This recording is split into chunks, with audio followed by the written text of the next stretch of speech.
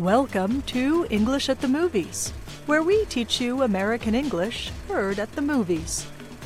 Our saying today is, hold them accountable, from the movie The Post. The film is based on a situation that happened in Washington, D.C. in 1971.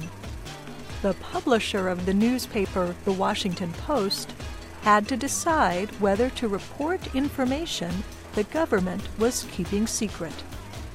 Listen for the phrase, hold them accountable. If the government wins, the Washington Post will cease to exist. If we don't hold them accountable, who will? We can't hold them accountable if we don't have a newspaper. What will happen if we don't publish? So what do you think hold them accountable means? Is it make them take responsibility or charge them a fee?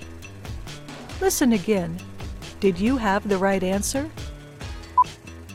If the government wins, the Washington Post will cease to exist. If we don't hold them accountable, who will? We can't hold them accountable if we don't have a newspaper.